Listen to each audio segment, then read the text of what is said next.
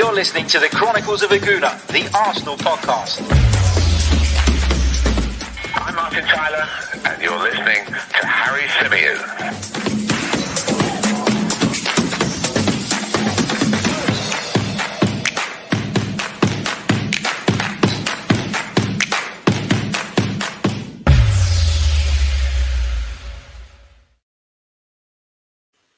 Hello and welcome back to another live edition of the Chronicles of Aguna, the Arsenal podcast, brought to you by 90 Min. As ever, I'm your host, Harry Symeou, and I'm delighted to be joined by Metro Sports' Mike Stavrou. Mike, welcome back, mate. How you doing?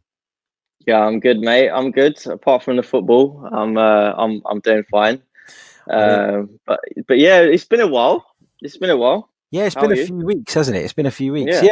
All good, mate. All good. As you said, apart from the football, it's been tough. It's been tough going watching the Arsenal of late. We'll get into it tonight. We'll discuss the various issues and the various problems that Mikel Arteta is facing at the moment. We're going to take you guys' questions. We've got lots of questions lined up. So a big thank you to those of you who have already submitted those. And feel free throughout the program to dump some more in the live chat for me and Mike to tackle. Mike, let's kick off the show by getting your thoughts on the game against Wolverhampton Wanderers. It was another really disappointing display, a display in which we lacked creativity again, a display in which we struggled to get the best out of Pierre-Emerick Aubameyang, to get him into those goal-scoring opportunities. But the biggest concern for me at the moment, because we knew that those problems were there, the biggest concern for me is that the defensive stability that Mikel Arteta looked like he had instilled has just completely evaporated in recent weeks. I put that down to a change of system, the fact that he's changed back to a back four in this desperate attempt to get us playing free-flowing attacking football again. Do you put it down to that? Do you put it down to individual performances? Do you put it down to certain players, to the manager? What's your take on everything at the moment and how it's all going? Yeah, I mean, I think from Mikel Arteta's point of view, it's a bit of panic at the moment. I think obviously he's seen the issues. They're well known. Everyone can see it on the pitch. It's not tough to see that we were struggling in terms of creativity. And then he's had to do something in a desperate ploy to turn things around. And unfortunately, it means that not only are we still not creating chances, but we're also terrible defensively. That's been for the last 3 games, I'd say, since Villa, pretty much. And yeah, I mean, it's strange because obviously you've got a very inexperienced manager who's trying to learn on the job. And in one way, you have to give him a bit of credit. But for me, if you have that foundation that you've built on, and you've set out your stall and said, this is the sort of football that I want to play because I don't have the squad. There's limitations on the squad. You stick with it until you can get the players in that you need to change. And I don't understand, is he caving to fan pressure maybe? Why has he suddenly changed things? It strikes me as a bit of a weak move to suddenly change the mentality and to suddenly play Aubameyang as a striker when we all know that it doesn't work. Why has he done it? I don't really know. But I'm not one of these people going all the way over the top and saying, the pressure's massively on him. He's fighting for his job. I don't think he is. I think we have to keep into consideration, the long-term project, and we don't want to keep chopping and changing managers every 18 months. So I think we need to have a little bit of calm, but he definitely has come in for criticism, and rightly so. Yeah, I think, you called it a weak move. You said it might be a weak move, and it does feel a little bit like that. And that's kind of the biggest disappointment from my end, because I didn't see Mikel as someone that would sort of bow down to that pressure. And you mentioned fan pressure. It's probably a bit of that. It's probably a bit of the fact that every single press conference he goes into as well, the first question right now is, are you worried about the lack of creativity? Are you worried about lack of goals? I think that's maybe grinding away at him a little bit. Going back to the Aubameyang point about him playing as a striker, on the one hand, I think you're absolutely right where you say we know it's not really working, and it hasn't really worked for Aubameyang. Actually, when we look at his best period or his most influential period throughout his Arsenal career, which was sort of, I would say, in terms of getting us single-handedly through games, was the back end of the last season where he took us to the FA Cup the way he did. He was playing from that left-hand side. I think maybe Arteta's been kind of forced into thinking that's the right move because of the poor form shown by Alexander Lacazette in certain moments, because of Eddie Nketiah not necessarily being ready to step up into that role permanently. So I think it's a combination of things. I think, the lack of creativity is an issue. We know it's there. We knew it was there from the start of the season.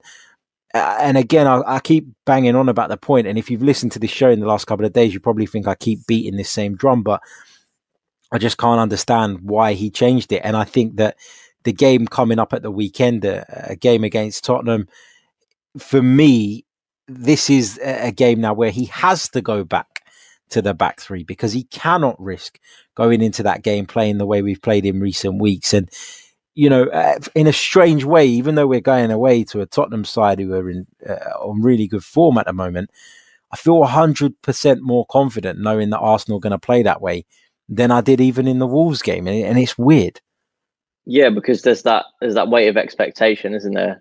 And I think we have shown, as I said, that we can pull out those performances. We did it at Old Trafford. We did it at Liverpool last season. Did it against Man City in the FA Cup. So we are capable. And I think we know that if we set out our stall like that and we are solid defensively, that we can have an impact. The worry for me, Harry, is not necessarily the tactics, but the way that after the Villa game, their confidence was gone. Like, I was seeing the team that I saw in the last days of Emery and in the last days of Wenger, a team that just looked like they couldn't actually, transmit what the manager had told them to do. They looked lost. There weren't any leaders on the pitch, and it's in their moments where you need an experienced man to sort of pull you through on the pitch and off the pitch, and we obviously don't have that. So I'm hoping that confidence will come back. I mean, they shouldn't really need motivating for a North London derby, should they? So I think they might be all right on the weekend. I'm not saying we're gonna win, but we should be in good chance. But for me, moving forward, it's just how much the players buy into it, because I think one of the things at the beginning of Arteta, you probably agree with me, was that it seemed like he was getting the players back on side. We saw Mustafi come back in. We saw Xhaka come back in after, spending periods out of the team. And it looked like they were buying into it. But the last few games, I'm not saying that they don't trust him, but maybe the fact that he has suddenly had this quick change in system and mentality won't really go across well, because it sort of looks like you're second guessing yourself now for whatever reason. And I wonder if that has affected the players. Yeah, it might well have done. And let's go on to some of the listener questions, because this leads me nicely onto a question that we've got from Steve. He says, do you think the way that Mikel has treated Mesut, Matteo Guendouzi and Lucas Torreira, as well as William Saliba, may have caused some of the dressing room to lose respect for him? Let's not really go down the Mesut Ozil route, because I feel like I've done that to death in the last few days. So I don't really want to get too far down that. But the fact that, Guendouzi was kind of pushed out the way he was, that Lucas Torreira was deemed very quickly actually surplus to requirements, didn't play many games under Mikel Arteta when fit, even when he did, when he first come into the job. So the writing was on the wall for him, I think, very early on. But do you think that the way he's sort of dealt with certain situations in terms of his man management may have sort of caused some of the rest of the squad to raise eyebrows? And Don Monero's point in the chat as well actually adds to this. He says, I'm not sure why people keep saying about Ozil. I'd be more inclined to ask why he let Guendouzi and Torreira leave to play Willock and Elneny. It's ridiculous. He has invited this pressure. Do you think that's the case? Do you think the man management of Mikel Arteta should be questioned and is perhaps having a negative effect?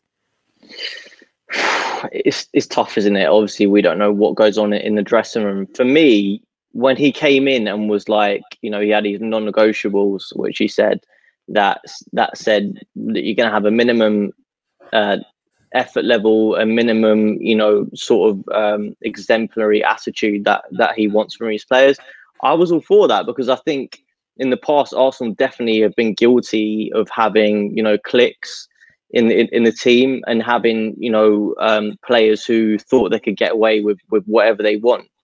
Like, I'm thinking about a situation where Alex Iwobi was at a party and it was filmed on Snapchat, and then Arsene Wenger played him the next game in the FA Cup, and we were all like, "What is this about?" But I think if that was any other manager, like Sir Alex Ferguson, he would not even be in the squad, let alone playing it in that match. So, in some respects, I was happy to see a bit more of a disciplinarian approach, Harry. But in other senses, when you're such an inexperienced manager, it's quite a dangerous precedent to say, that's it. Like Guendouzi, as soon as he had that incident at Brighton, that was it. Didn't play again. Mesut Ozil didn't play for a long time. Lucas Torreira, we don't really know what happened, but you'd have to think that the manager maybe didn't fancy him. That's why he went out. So I think it's fine to take that approach, but it has to come from someone with a bit more authority. I feel like there's only so much you can push the players before they stop and say, actually, he's treated our teammate like this. He's not playing. Where's Ozil? Where's Guendouzi? Where's Torreira? Where does that leave me? That's my only worry.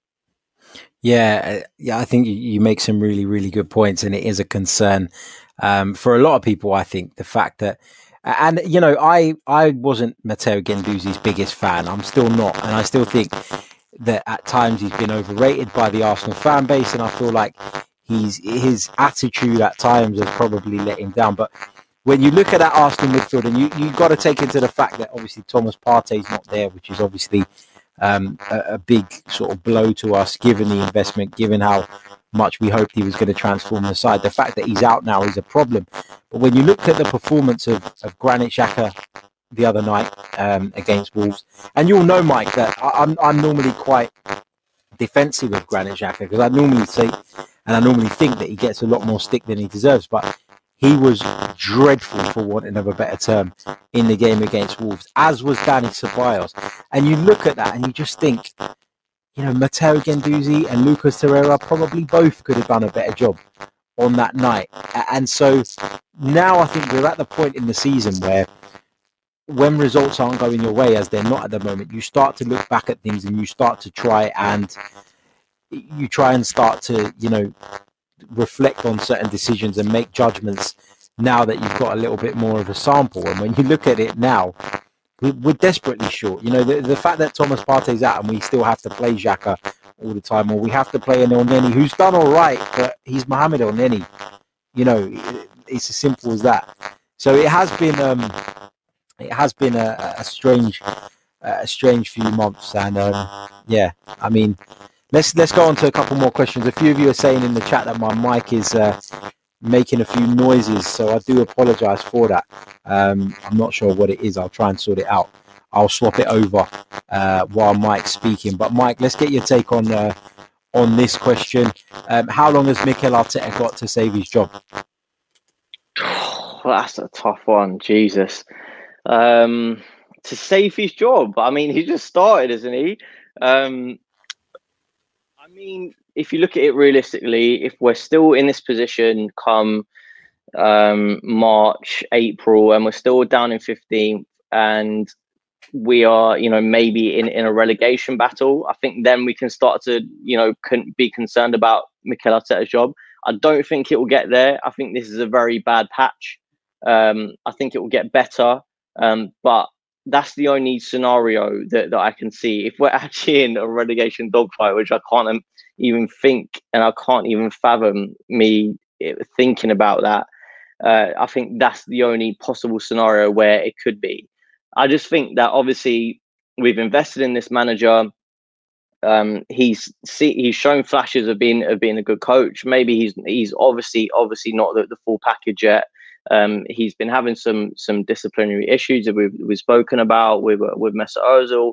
There's questions over his head on that front, but I feel like you have to give him time, because are we going to get to a scenario where we're changing managers every 18 months? As I said, the only possible way that you could even consider him going at the end of this season or at the end of next season is if you have someone elite lined up, and that I can't see. That's just completely unrealistic. I'm talking elite. I'm talking like the Julian Nagelsmanns of this world. I'm not talking like Carlo Ancelotti's or the ones that, like Max Allegri's that are considered class, but I don't think they fit within in the modern game. But we need to we need to invest in him. We need to get him the squad that he wants. We've got a lot of dead wood still at the club that we need to ship out. We're still paying for our mistakes, Harry. I think of past windows. There's some of the players we brought in have just not been good enough, like Torreira. There's a debate as to whether he's good enough. Socrates as well was another purchase where you're like, what was the point of that? David Luiz, you can even question as well. Willian this season, and even though we have made good signings with likes of Partey and Gabriel, I feel like for every one or two good signings, there's a few shit ones, and that's just been how we've operated. So we have to see how the combination of Edu and Arteta get on the transfer front as well, because you never know. Like, and this probably seems unrealistic, but if we go out and sign a creative midfielder that could help us score more goals, knit the team together, and actually play, the sort of football that can make us, play more attractive football, more effective football, then it could completely change things. Because I think what he's doing, he's building the solid base, or he has been for the last couple of weeks. He was, apart from the last few games, and then the solid base. I mean, every team and every manager has to start from that solid base. You don't build from the top up; you build from the bottom up. So, look, I'm not going to even entertain, talk of the pressure being on his job right now. But as I said, if it gets dire, the situation towards the end of the season, obviously we have to revisit it. Yeah, absolutely. Let me know if this mic is much better. Apologies for the crackling sound coming from my headset earlier on in the podcast. I'm not sure what happened there. I just used it on another broadcast and it was absolutely fine. So not sure what the issue is, but let me know in the chat if this is better. If it's not, let me know as well, so I can sort it out as best as possible. I think you're right when you say that, the question was, how long does he have to save his job? And for me, there is no chance. There is zero chance, in my opinion, unless we get embroiled in a relegation battle, which isn't going to happen, that Mikel Arteta loses his job. He stays Arsenal manager for at least this season, in my opinion. I've said it before. I'll say it again. I think the club have hung their hat on him. The club have, they've made it clear by the fact that they've given him that additional responsibility at the club that they are very much invested in Mikel Arteta. That's just the way it is. And, people can go online and they can campaign for him to be sacked, and they can campaign for this and they can campaign for that, but it's not going to happen. So for me, the best thing to do is to sit back, watch on, support the team. I know it's not always easy to do that. That doesn't mean that we can't criticize. Of course we can. We can criticize. We can talk about what we think the mistakes are, what we think the problems are. But ultimately, the guy's not going anywhere. So let's get behind him. Let's support him, because the team really need our support at the moment. And, that leads me nicely on to the next question, which is with regards to the return of fans. Now, Michael asks, with the return of fans, do you think that will help Arsenal, or do you think the moaning and groaning will kick in again and add further pressure? I'll start on this one because I'm not sure how much of an impact 2,000 fans being back in the stadium is actually going to make.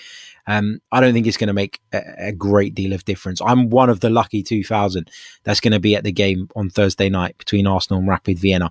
So I will be bringing you a video from the stadium. I look forward to giving you guys some insight, for those of you that can't make it, about how, how it feels, what it's all about, and kind of some of the protocols. But we've been told that the fans are not even allowed to sing. So, I mean, just them being there? Do you think, fans are not allowed to sing? It's nuts. So just being there, I don't think that that's going to make a great deal of difference if the support isn't vocal. The support of 2,000 in a massive stadium like that, I think, can almost get lost in terms of the influence on the game. I do think, though, if we'd seen those last 3 home games that we've seen in a packed Emirates Stadium, there'd have been plenty of boos, plenty of moans, plenty of groans. And so I actually think that in some ways the non-fans should have been a bit of an advantage for Arsenal. Would you agree, Mike? Are they allowed to boo? Apparently not. Well, you got to leave your mask on even. So, mate, it's nuts. It's nuts. You have to do a track and trace form to attend, first of all. And then you have to, you have to wear your mask. You have to do all these different things. It's absolutely crazy. It's not going to be like attending a normal football match. It's a completely and I'm guessing experience. you're all going to be sat like a few seats apart from the next person. Well, I've got a ticket with a friend, I've got 159 and he's got 162. So there's 3 seats in between us. Right. And you still can't sing. You still can't sing.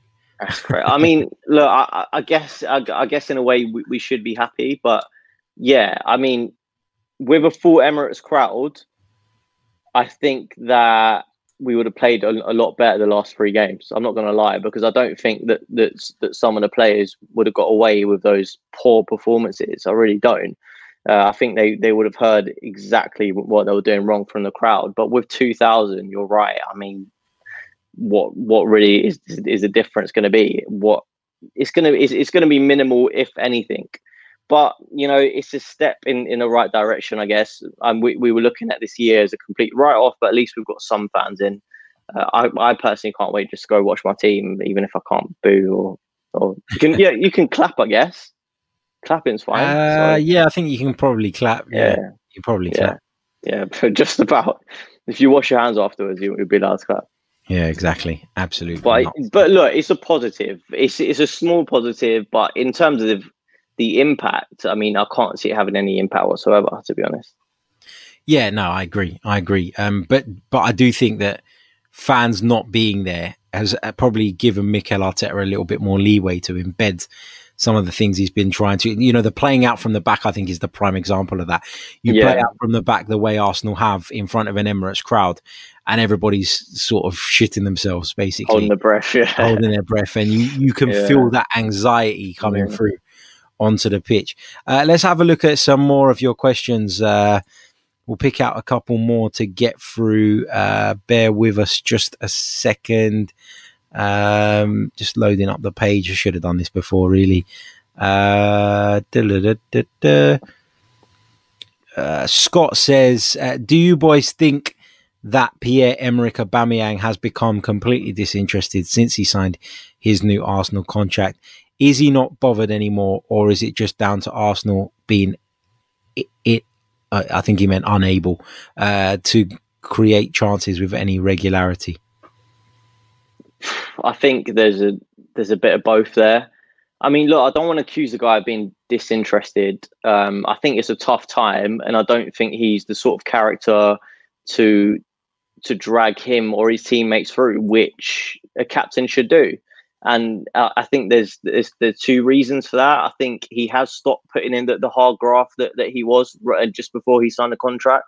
I mean, we're seeing Aubameyang, do the basics, like close down quickly, make more runs in behind, and we're seeing him obviously score more. But it just basic things we're seeing him do. But also, you have to say that that the creativity has stifled. It's got worse. But I will caveat that by saying I don't think this Arteta team has ever really been that creative, to be honest with you. And he was still banging in the goals. So maybe the contract situation has had a bigger effect. But as I say, I think that the confidence of the whole team is shot at the moment. And when you have a sort of, he's more of a laid-back character, isn't he? As I said, he's not the sort of guy to be able to drag you through. I don't want to have a massive go at him, but I feel like some of these players that are completely underperforming, and they're there because they're the more experienced ones. I think Arteta is contradicting himself a little bit when he's talking about non-negotiables and leaving some players out of the team. And then you've got the youngsters absolutely showing them up in the Europa League. I know it's against less opposition, but I'm talking about endeavour. I'm talking about heart. I'm talking about spirit. And that's what players like Joe Willock, Reece Nelson, Bukayo Saka have all shown. So it gets to a stage where you think, when these experienced players are going to carry on being so shit, like when's the point? like Willian, terrible, absolutely abysmal. Can't trap a ball. Yeah, he put in a good ball the other day for Gabriel. But you think, like, how many more opportunities will they get until Arteta's just like, you know what, like, I need to play the players that are hungry, that have the Arsenal DNA. I would argue though that the problem is, and the reason he doesn't do it is because those players just ain't good enough. I mean, Joe Willock, right, for example, he shows flashes in the UEFA Europa League, right? Fair play. He shows energy in the Premier League. I give him that. But is Joe Willock the level of number 10 or the level of attacking midfielder that's going to get you in the Champions League? I would say no. Bukayo Saka, sometimes he's brilliant, sometimes he's average. The other night, I thought he was poor. And I think that's not a criticism of Bukayo Saka. It's just that he's a youngster, and youngsters struggle to provide the kind of consistency that you need at the very top level. If they were able to perform consistently at the top level, then they'll be established regulars. Yes, Saka is, but Willock isn't. People bang on about Reece Nelson. Reece Nelson should be starting games. I think that's premature as well. He's never done enough in an Arsenal shirt for the first team to suggest that he's at that point. And so, I listen to what people say, and they talk about the youngsters playing and they're more hungry. Yeah, maybe they're more hungry, but they're just not good enough, Mike. I genuinely believe that. Like, I genuinely look at those players, and I could probably say this now. I don't think Joe Willock will be at Arsenal beyond the end of next season. I don't think that Ainsley Maitland-Niles will be there. I don't think that Reece Nelson will be there. Bukayo Saka, I could see staying. I could see Gabby Martinelli, if he manages to get back to some sort of fitness after that horrible injury. I can see him. Those two have potential for me, but the rest of them just ain't good enough. And,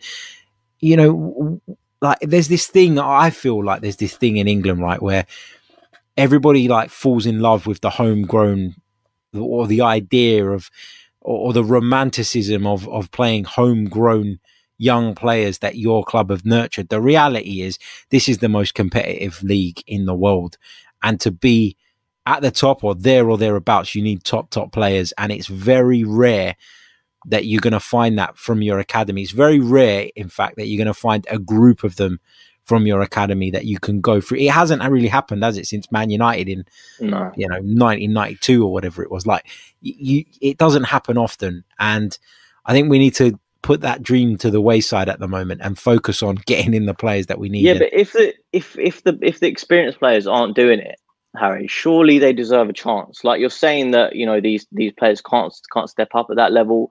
I mean, Joe Willock's had 2 games, and yeah, he's not been fantastic, but I thought actually against Wolves he did all right. And just give him a chance. Willian has been shocking. Lacazette, I mean, like, it pains me to watch him play, because not only is he not scoring goals, not only is he sniffing out opportunities, he also can't control and get down a ball anymore. And I'm like, what is he even offering to this team? And like, this is what I'm saying. Just try something else. Just try. I'm not saying that they're the answer. I'm not saying play the youngsters every game, and we should not absolutely pin our hopes on them. But and actually, in response to Saka, I think he's probably been one of our better players this season. Yeah, and that's because, I do because we gave him the chance to shine. I do think that Saka has been good overall. But the point I'm making is that you can't a club like Arsenal should not be looking at Bukayo Saka as their only creative outlet. And that's an indictment of where we are as a team at the moment. The fact that Bukayo Saka is so highly thought of. Yeah, it's great. He's a young player. He's shown signs of promise. Yeah. But he should be free from that pressure so that he can then develop his own game and eventually become a top player. Right now, he's a good player, but he's got all the responsibility that an 18-year-old, 19-year-old, in my opinion, just shouldn't have. Yeah. Let's see what some of the guys in the chat are saying about this.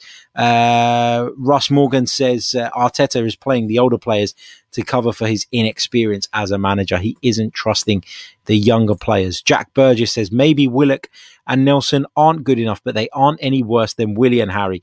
Does Willian really want to be here, or is it just for the ridiculous money and contract length we gave him? I totally get that, and I totally understand why people are upset with Willian and don't think he's been worth the money or good enough. I completely have sympathy for that. But the point I would always go back to is Willian has previous of delivering at the highest level. Willian has a record of performing for a top team in the Premier League.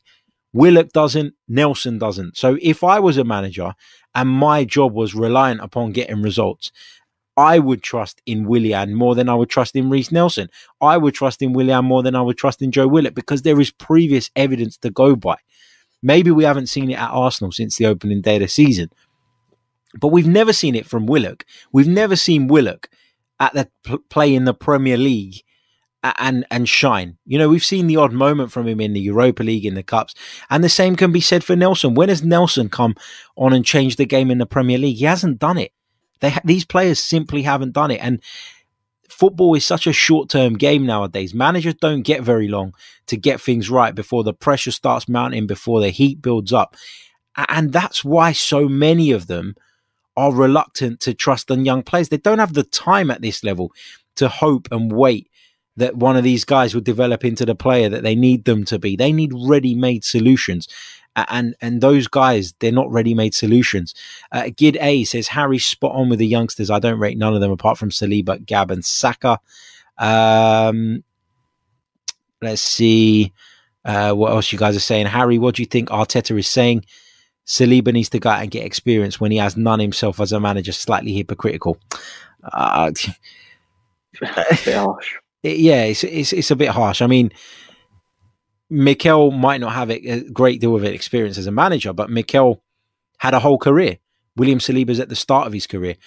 Mikel worked alongside, arguably in many people's eyes, the best manager in the world. So he's got a great deal more experience than William Saliba. So I don't think it's hypocritical for him to be saying that about Saliba. Yes, there are a lot of people upset and disappointed at the fact that Saliba isn't involved in the setup, and that leads me nicely onto another question. This one hasn't got a name by it, but it's about William Saliba, and I'll put this one to you, Mike. Have Arsenal shown themselves to be irresponsible with transfer funds, having paid £27 million for William Saliba, and now saying that he's not good enough and not quite ready? I mean, you have to take it into the context at the time that we bought him. At the time we bought him, which was last summer, a year ago, he was considered a good prospect. And obviously, the year that he's had, Arteta's spoken about it, transition year that he had, didn't go to plan for whatever reason. He had a lot of injuries. I mean, yeah, obviously, in retrospect, you know, wasn't the best signing, and £27 million is a lot. But I guess what they were looking at was the sort of players that they want to bring in. They want to invest in younger talent, and sometimes it works out, sometimes it doesn't. It worked out very well with Gabriel, hasn't worked out so far with Saliba. But that's not to say that he's not going to go on to become a player. He's had personal issues as well, so that's just completely unaccountable for. You can't account for that. Am I disappointed? Massively, because, you know, we put a lot of money into him. We put a lot of faith in him. We were watching his progress last season at Saint Etienne, and it hasn't happened. I think he needs a loan move. But I think we can criticize other areas of our transfer policy more, because signings like someone brought up in the chat earlier, Cedric, and signings like Pablo Mari and Socrates and David Luiz and Willian are the signings that we shouldn't be making, because ultimately we are paying a lot of money to players who are at the end of their career. Yes, Willian has had previous of being good, but not previous of being elite. Like, when I'm talking about these free agents that would be worth taking a punt on, I'm thinking Thiago Silva, because he's immense. You know, he's been at the top of his game for a long time. Edinson Cavani, who as well has been a good signing for Man United. Those are the only occasions when I can say, yeah, like, it's worth investing in a player, giving them high wages, because they'll make an immediate impact. It won't be for long, but we're just not there.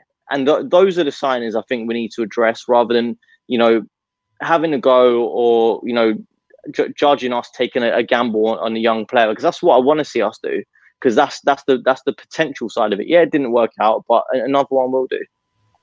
Yeah. Good stuff. Guys, don't forget, if you're watching us live right now, smash the like button, subscribe to the channel if you haven't already. Head over to 90 Min and check those guys out as well. Check out their channel, our brand new partners here at the Chronicles of Aguna. Big hello to Chris Georgiou. Says, great show, Harry. Arteta is a dead man walking. No Partey until the new year. Have you seen all of our December fixtures? Xhaka and Danny are not the solution in midfield. Hale M Boys not the solution either. Agree with all of that. And it is worrying because it does look like the injury sustained by Thomas Partey is going to keep him out for a while. You know, it is a massive concern, and you know, it's so frustrating, and it's so Arsenal, isn't it? Because Thomas Partey had only missed 3 games or something for Atletico Madrid, you know, prior to joining Arsenal, and all of a sudden he's picked up this injury that, you know, we don't know. We don't know exactly how long he's going to be out for at this moment in time, but it feels like the club are keeping something from us. It feels like it's going to be longer than initially thought. And, you know, to be quite honest, the kind of reports I was getting and the kind of info I was getting was that the idea was that he was going to return after he picked up the injury against Villa, and the idea was that after the international break he was going to return. He didn't go away with Ghana, but that doesn't seem to be the case at the moment, and it's a big issue. Let's pick up a few more of your questions and comments before we round up tonight's stream. Again, don't forget, subscribe to the channel if you haven't already. Follow us on Twitter at Chronicles_AFC. While I dig this out, Mike, how can people follow you on Twitter and keep up to date with your work? Yeah, so I'm at Mike_Stavrou on Twitter. I post links to my articles that I do for Metro from time to time, interviews, stuff like that. So give me a follow, and you won't see as many ramblings from me actually as usual, because he's calmed down in his old age. He's grown grown a beard, and he's got some wisdom, and he's calmed down. I don't know about wisdom, but I just sort of like, when we're suffering with a massive defeat, instead of just absolutely going off on one, which I used to do, I sort of scale it back. I chat to Harry. He gives me that objective view, and you sort of just have to be that way. Otherwise, you'll be spouting some nonsense like a lot of Arsenal fans do, unfortunately. Yeah, there's no doubt about that. Let's see what else you guys are saying. I'm just trying to pick out questions that aren't similar to ones we've already had, so we can try and pick out as many different ones as possible. Let me go back over to the post that we put out earlier, because I know there's a few on there that I haven't addressed yet. This one comes from Tomboy124. That's the screen name. It says, Harry, you said back in the summer that Hector Bellerin was worth more than £20 million. Now he looks like he's worth 20 quid. Would you like to correct yourself? No, absolutely not. I don't understand why Arsenal fans blame Hector Bellerin for all our problems. I really don't. They moan that he goes too far forward, which is clearly an instruction from the manager. They moan that he tucks in too much, that he plays as an inverted fullback. Again, clearly an instruction from the manager. If he wasn't doing what Mikel Arteta wanted him to do, he wouldn't be in the side. It's that simple. But people want to go off on one about Hector Bellerin because he likes fashion and because he dresses up funny and he has dodgy haircuts, and, you know, he's a bit out there as a character. But at the end of the day, Hector Bellerin is not Arsenal's problem at the moment. You've also got to take into consideration our right side is much weaker than our left in terms of what's in front of him as well, normally. You know, Dilly in the chat says, great name, by the way, says Bellerin can't play in a back four. Whatever fullback you play in our back four gets exposed. Kieran Tierney was terrible the other night. He got torn to pieces by Adama Traore. So what I'm trying to say is, yes, Hector Bellerin isn't perfect, but a lot of the issues that come from Hector Bellerin sort of going forward or taking up these positions in field, that is exactly what he's being asked to do. It's that simple, you know. And the right back position, I think, Mike, is an interesting one, and I want to get your take on this, because we brought Cedric in. There was this big thing about Ainsley Maitland-Niles potentially leaving the club in the summer there was interest from Wolverhampton Wanderers. He ended up staying at the Arsenal. Arsenal made a big thing, Mikel Arteta in particular, about the need and the desire to keep him. He stayed, and now he doesn't get a look in. And it seems that when you look at the substitutes bench nowadays, Cedric is ahead of him. What has happened to Ainsley Maitland-Niles, and should he be in the setup, in your opinion? Why didn't Ainsley Maitland-Niles play against Wolves? Because when he played last season, he absolutely marked Adama Traore out of the game and was fantastic. So it's a really good question, and I don't really understand, because if you made this massive statement to not sell him to Wolves, we could have got 25, 20 million there for him. Why keep him to then not play him? And as you said, keep him third choice right back behind Cedric. It doesn't make any sense to me. Why keep him if you don't want to troll him in centre mid, which we've seen him play in a Europa League game? I don't understand it. I honestly don't. And it goes back to the transfer recruitment policy that is just shambolic at the moment. And we think that it's moving forward with the new setup. But then Raul left, and now we've got this new sort of relationship between Edu and Arteta. Yeah, granted, it is a bit early to call it, but things like this I don't understand, because if we could have, got a bit of money for Maitland-Niles, maybe sold another one of the Deadwood or two, maybe a Mustafi or Socrates, we could have gone out and got an hour, couldn't we? We could have actually given Lyon the money that they wanted. And maybe our season would start to look different. But on Maitland-Niles, I really wanted to keep him because I think he's a very versatile player. But if he's not going to play, what the hell is the point? Yeah, exactly. It doesn't make sense, does it? It doesn't make sense. And it's a strange one. And I can only think that Mikel probably thinks he's not pulling his weight in training, or his attitude is not quite right. And again, it comes back to the discussion we were having earlier on. Is Mikel Arteta at risk of alienating certain players when, we all know that managers demand certain sort of values and certain levels of input from their players. But we've also seen players in the past, and we've seen great managers in the past who have just accepted that some of their players are a bit like that for the better of the team and to keep them getting results and to keep their sort of heads above water as well. So maybe Mikel Arteta, we talked about Arsene Wenger's values for years and years and years.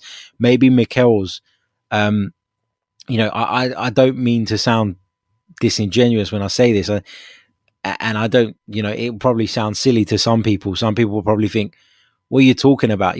How can his values be too strong? But sometimes being like that can alienate people. And if people ain't fully on board with you, and then you're trying to chuck in all this extra, these non-negotiables, and you're being nitpicky about certain situations that really don't have a lot to do with what goes on the pitch every weekend, it can be a problem. It can be a problem. What do you, I wanted to ask, Harry, what did you, because I heard some people saying on Twitter, the fact that Arteta didn't back Pepe publicly he's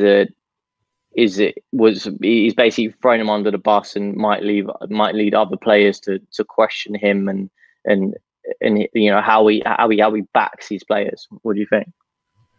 For me, Nicolas Pepe acted like an absolute idiot that day against Leeds United. To get yourself sent off for something like that nowadays, this day and age, when that there is cameras absolutely everywhere, for me, was idiotic. It was stupid. It was pathetic. It was immature. And I don't blame Mikel Arteta for being furious with Nicolas Pepe at the final whistle. I don't blame Mikel Arteta for saying that Nicolas Pepe let the team down, because ultimately that's what he did. That was in the public domain. Mikel Arteta couldn't avoid that. He couldn't get around that. He couldn't avoid questions on that incident. And had he had said nothing and tried to defend his player, he'd have looked silly, because the evidence was there for all to see. So I didn't really take an issue with him digging out Nicolas Pepe. I thought actually Pepe deserved it. And maybe, it will be the kick up the backside that Nicolas Pepe needs. Where I have got sympathy for Nicolas Pepe is the fact that even when he does seem to produce, and although he can be frustrating during a 90-minute period, he does contribute goals. He does contribute assists. He does make things happen. Where I have sympathy for him is that I feel like sometimes he's done that. He's contributed and then he's found himself on the bench the next week. Yeah. And he's not been given a run of games. And then Willian's come in. And, you know, if you remember, we were talking during the summer, and one of the things I said about the Willian signing was he's not someone I expect to play every week. He's someone that I feel provides some experienced cover in a position where all our cover is fairly inexperienced. That's what I used to say.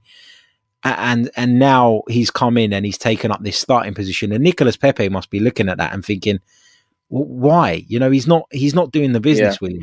Yeah, he's being selected ahead of him. So I do have sympathy for Pepe there, but when you're talking about that isolated incident where Arteta called him out or picked on him after the Leeds game, no issue for me on that. He absolutely deserved it. Absolutely deserved it. Just finally, Mike, sort of, we're going to wrap it up. Just a quick reminder to everyone, as Hendon Guna says, hit the like button, folks, especially those of you watching. It is so important. Subscribe to the channel if you're new as well.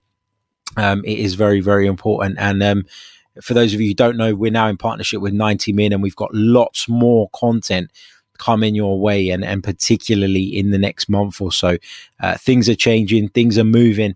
And the podcast is going to get bigger and better. So we want to make sure you guys are all on board for the ride. So hit the like button if you haven't already. Just finally, Mike, big game coming up at the weekend. What are your kind of initial thoughts going into it? We're going to preview the game in a lot more detail later on in the week, but how are you feeling going into this one? Because the North London derby always leaves me as a bag of nerves anyway. But this time it feels like it's not a nervousness, it's a fear. And I hate saying that about time. I mean, it's just a dire state of affairs, isn't it? When, if we're completely honest with ourselves, Tottenham are leagues above us. I mean, even just saying that makes me feel sick, because, I mean, you and me both.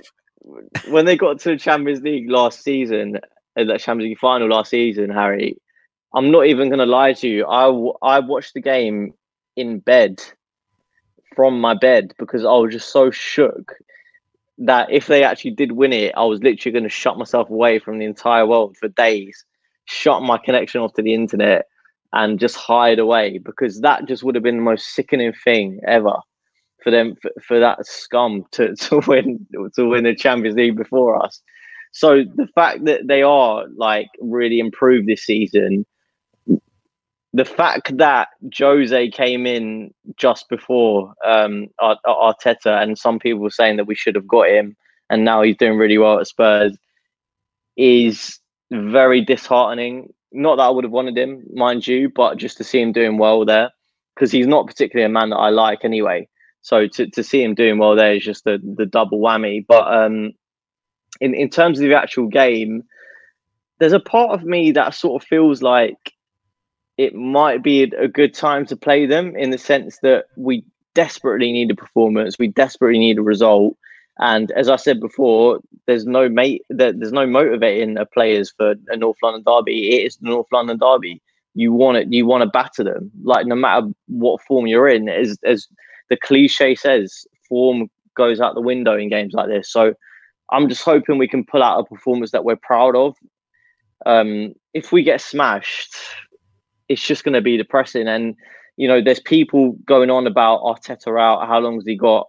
I don't want to imagine what it's going to be like if we don't win that game, or we don't put in a good performance in that game. So I think my prediction comes more from hope than any logic, because going off by what we've seen in the last few games, we are dire. But if we can sort of set up in that low block and you know, get Spurs to attack us, there's a chance. No, that's what I say. That's the most positive I'm going. There's a chance.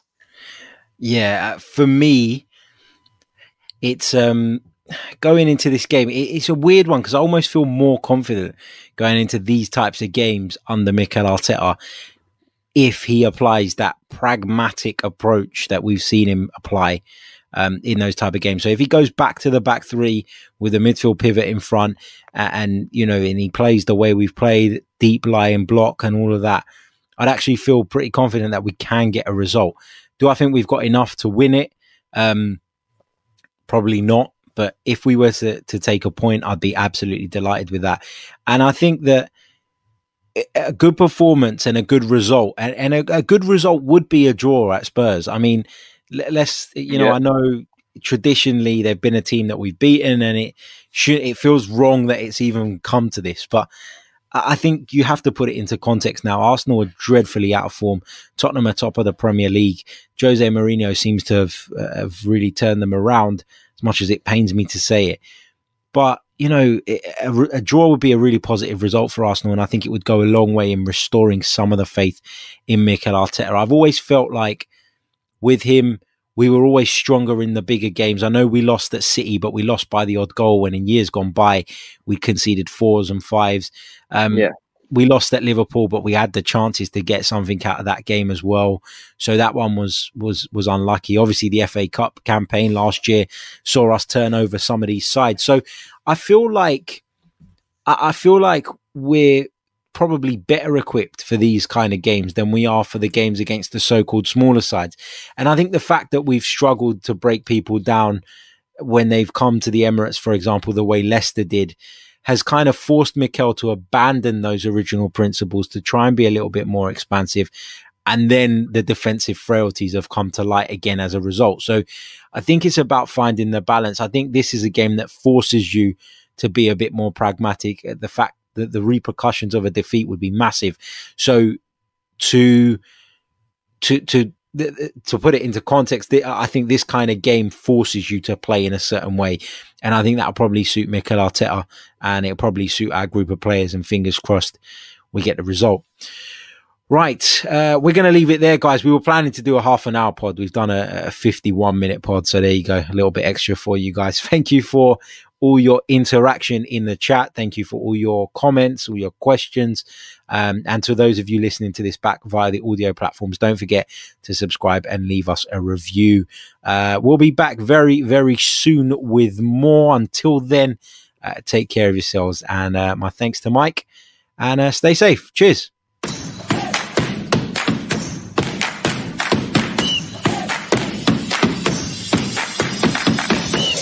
You're listening to the Chronicles of Aguna, the Arsenal podcast. I'm Martin Tyler, and you're listening to Harry Symeou.